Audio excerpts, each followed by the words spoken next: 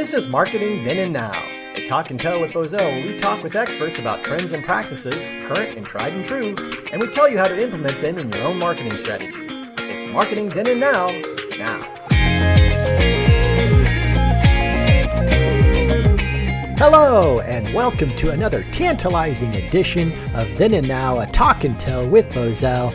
My name is Jim Mingy, and I will be your host on this journey into the marketing world. And joining me today on this journey is none other than Lauren Hartung. She is a senior account executive here at Bozell. Lauren, thank you for joining us. Thanks, Jim. I'm excited to be a guest on the show today. So why do you get to have the word executive in your title? I think I would sound much cooler if I had the word executive in my title. Instead of just being content developer, I could be content executive. That would sound a lot cooler. I know it would sound a lot better on my business cards, you know? Sure. Well, let me tell you a little bit about what I do. So as an account executive, I serve as the liaison between the client and the agency. So I'm working to understand the client's marketing and business objectives and help guide the strategic thinking around communication, messaging, and planning. For me, it's a really fun and interesting role because I get to wear a lot of different hats. I get to be both strategic and creative, analytical and intuitive, and I get to work with some of the brightest minds at the agency. And the range of projects that we work on are so incredible. So it could be something as simple as designing a letterhead, to something larger like developing a fully integrated marketing communications plan. And I've got, these 8 objectives I need to tackle, and I need to reach these 5 different audiences. So the range of what we're doing varies, which is really exciting. And for me, I've always enjoyed solving a good problem. So I love kind of gathering and consuming all the existing information that's available to us, whether that's, factual or perceived information, and boiling that all down into something tangible that we can address and solve, a problem that we can solve. Okay, all right. Well, let's dive into consumer behaviors. Why do we buy what we buy? Why, Lauren, do I buy all those crazy gadgets off of Amazon at 2 a.m? What's behind those impulse buys? Can you tell me that? I don't know if I can answer that specifically. I blame TikTok. It's those TikTok videos. Yeah. Impulse buys. Absolutely. Yeah, I see it and I need it right now. All right. Well, let's dive into consumer behaviors and why do we buy what we buy, the emotions that are involved. And something I'm always curious about is the psychology of consumer behavior. But first, maybe tell us a little bit about how you became so interested in consumer behavior and why are consumer behaviors so important to a business's success? Sure. So I first fell in love with consumer research while I was at my last job. We were a major marketer and manufacturer of pet and health and wellness products. Most of the time while I was there, we were focused on being a fast follower. So we were bringing to market products that were generic equivalents to vet branded products. And in the last few years that I was there, the company decided to take a strategic shift where we really wanted to focus more on being an innovator and understanding our consumers better and understanding what their unmet needs were. So that meant that we really needed to do a lot more digging. So it was kind of throwing out some of the age-old assumptions that we had of our consumers and start participating in some more primary research. So I was part of the innovation team and got to lead the team through some of that research. We did a handful of ethnography research. Ethnography research is sort of a qualitative method of observing and interacting with participants in their own environment. So we did things like in-store shop-alongs. So we would actually go with the consumer to the store, to the section in the store where they would buy their specific product. And we'd kind of sit back and observe. So we'd, see how they shop the set typically. What is it that pops out to them? Are they able to find their brand easily? Is the set confusing to them? Is it hard for them to shop? Is there signage that they're noticing? So it's really just, again, observing them in their environment to get key insights that we really wouldn't be able to get from quantitative research.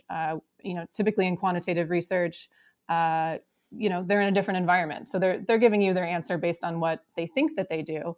But it's uniquely different when we get to see them in action and see what they do. So how does that work? I mean, do you just like walk behind them with a notebook and take notes? Are you allowed to make comments? Like if they pick up a can of sardines and spicy mustard sauce, are you allowed to be like, oh, gross, why would you want that? Not to mention all the calories packed in that little thing. Nah, pick something else. Or do you just have to be totally silent and just, take your notes? Yeah, so you try to be as silent as possible because the whole point is to just kind of see them in action. So, you give them prompts like, hey, we're going to go to this, go to the section where you normally buy this product. Just kind of show us what you normally do. Talk about what you're seeing on the shelf, what stands out to you. And then we just kind of let them go. And then from there, you can start to probe for more questions. Obviously, not any sort of leading questions, but just trying to get insights from their own words. Interesting. Well, I'm guessing with the global pandemic, you've been presented a unique set of challenges with consumer behavior research. Maybe tell us a little bit about how buying habits have shifted because of the pandemic and all the challenges that's presented. Yeah, certainly. So with the pandemic, our lives were really turned upside down. We can all speak to that from, our own firsthand experiences.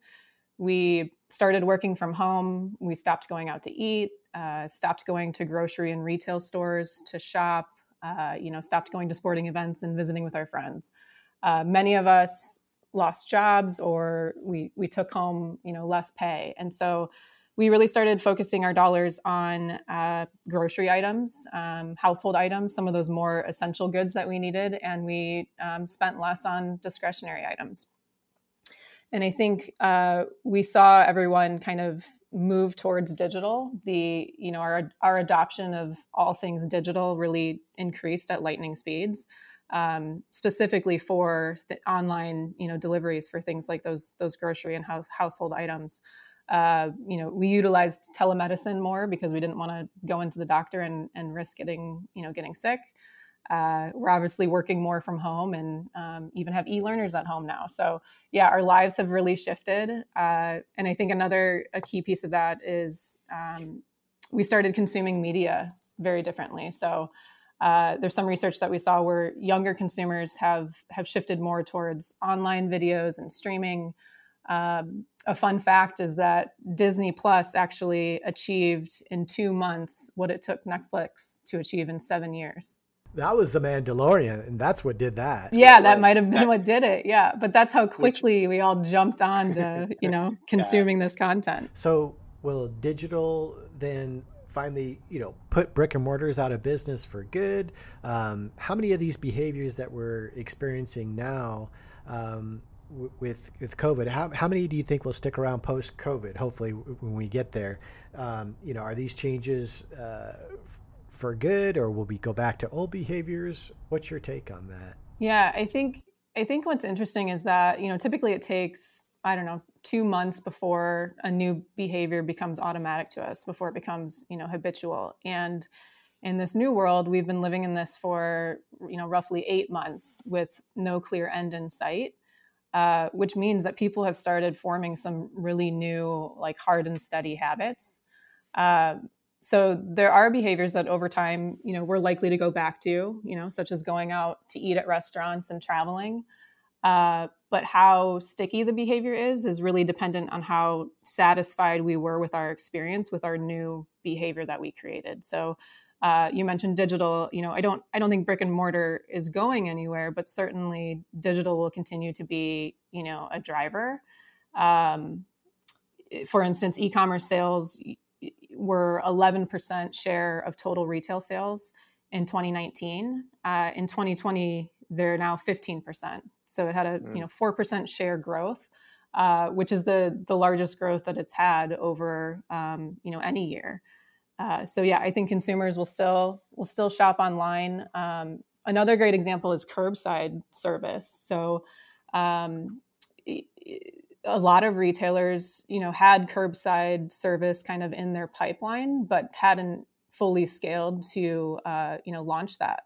But given the pandemic, they had to. It was, important to their survival. So they, quickly moved to offering that service. And I think once we got past sort of the influx of some of the supply constraints and working out the kinks, I think people's experience with curbside service has been great, and so I think you'll continue to see consumers utilizing curbside service. I love curbside service.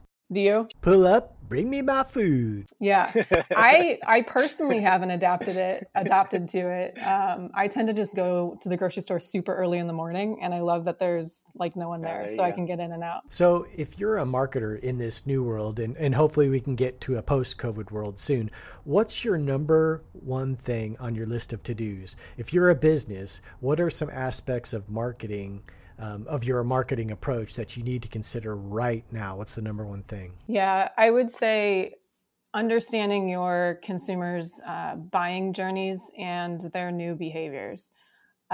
So if you're, sort of sitting back and a lot of companies are in reactionary mode, but I think you need to start, planning for the future and understanding, conducting that research. Definitely don't pull away from those marketing budgets. Use those dollars to understand your consumers more. You need to be able to kind of, map where they're at in their purchase cycle, where they're, especially digitally, how are they navigating to get to your product, to, get to your brands and to buy your products. Considering that both on your branded website as well as all the different retailer.com sites where your products are. So I'd say that's number one: understand your consumer, and then from there, consider shifting your marketing spending. I think as marketers, especially if you have smaller teams or not a lot of budget, we can kind of get stuck in our ways with doing the same sort of marketing plans that we've always done because they've worked. Well, everything's changed. So you really have to take a step back and look at, shifting your spending, focusing more on digital, focusing on social, consider, native advertising, utilizing influencers. There's a whole source of tactics that you can utilize that are maybe different than some of the more traditional tactics you were utilizing before. You know what you need? You need a good content executive. Yes. to really carry your marketing forward. Like in a recession or depression, whatever it may be, marketing is the last thing that you want to cut, not the first thing. But so many businesses have this knee-jerk reaction, like, "Oh goodness, we got to cut something. We got to cut something. We got to cut our marketing." Well, good luck with that, because that's the last thing you should cut. Yeah, I mean, if you're experiencing any sort of sales declines for whatever reason, if it was supply constraints or maybe your consumer shifted and you didn't shift, I mean, that's all the more reason to, again, going back to the consumer, is understanding, well, who is my consumer today? I mean, everything has changed. This is such a silly example, but I want to share it. I love silly examples. Good. For me, I was straightening my hair every single day with a flat iron. And in the pandemic, while I'm at home, I have no need to look glamorous anymore. So I've stopped straightening my hair. And what I've noticed is that it's, it feels healthier. It has more body to it. So that's a behavior that I'm probably going to continue even when I go back to work, because it's in a better spot than it was before.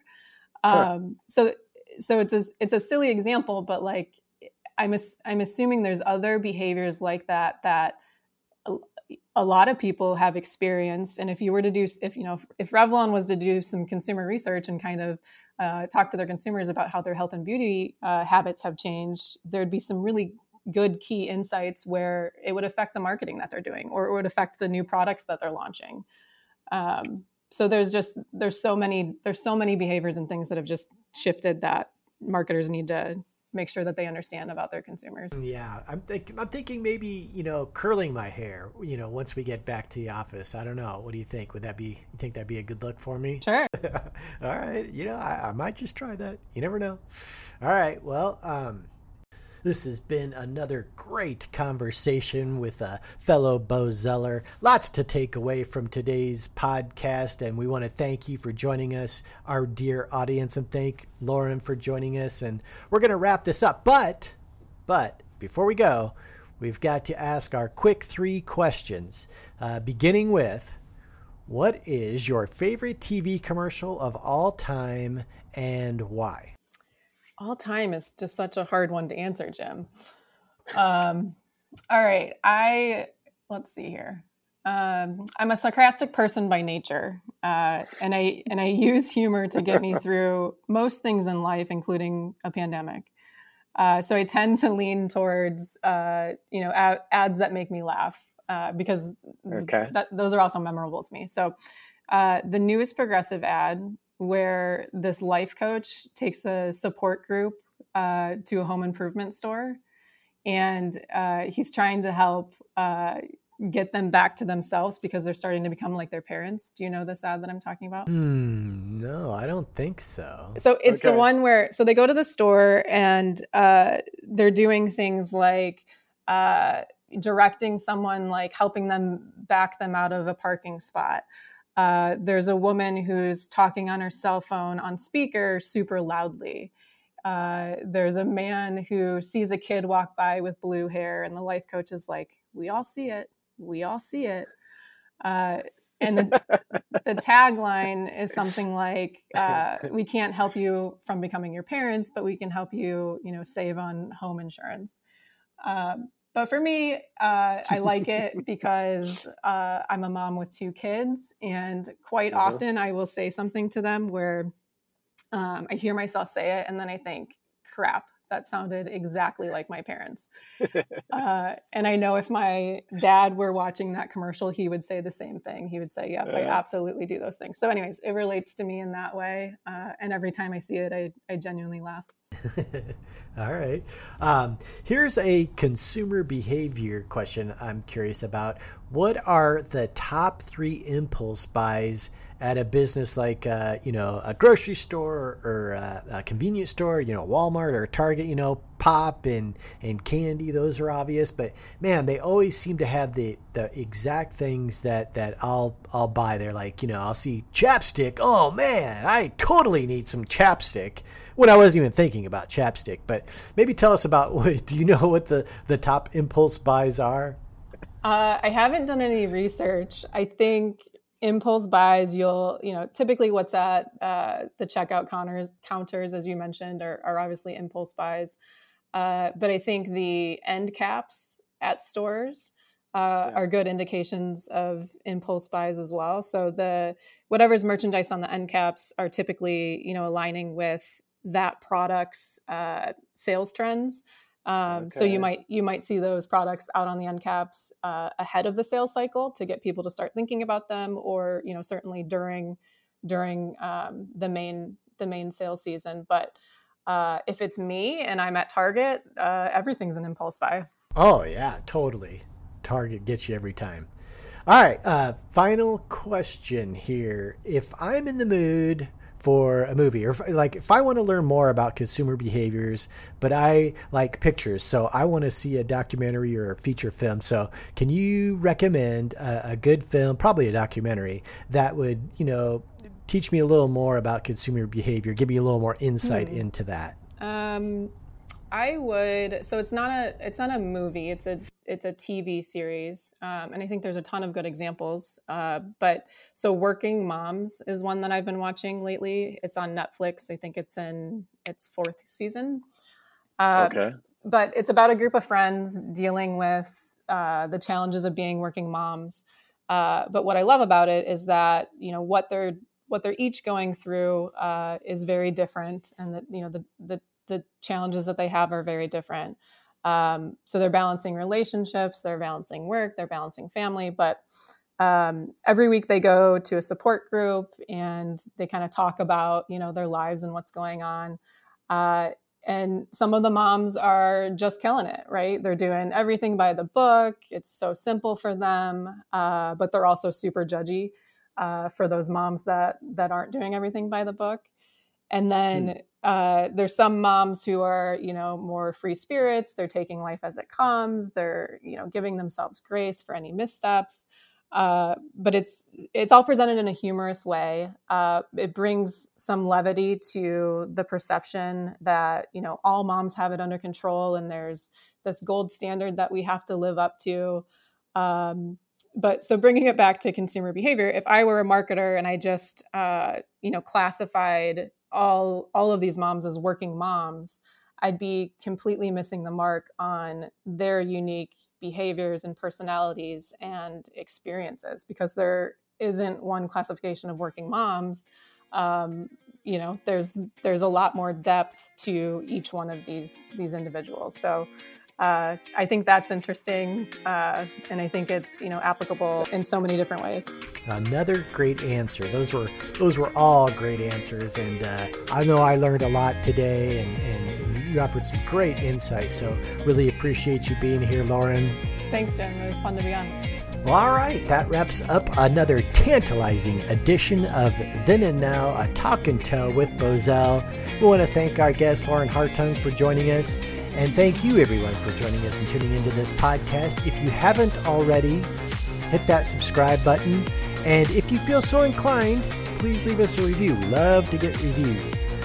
So until next time, I'm Jim Mingy, signing off from the Bozell Studios at 2215 Harney Street, somewhere in Middle America.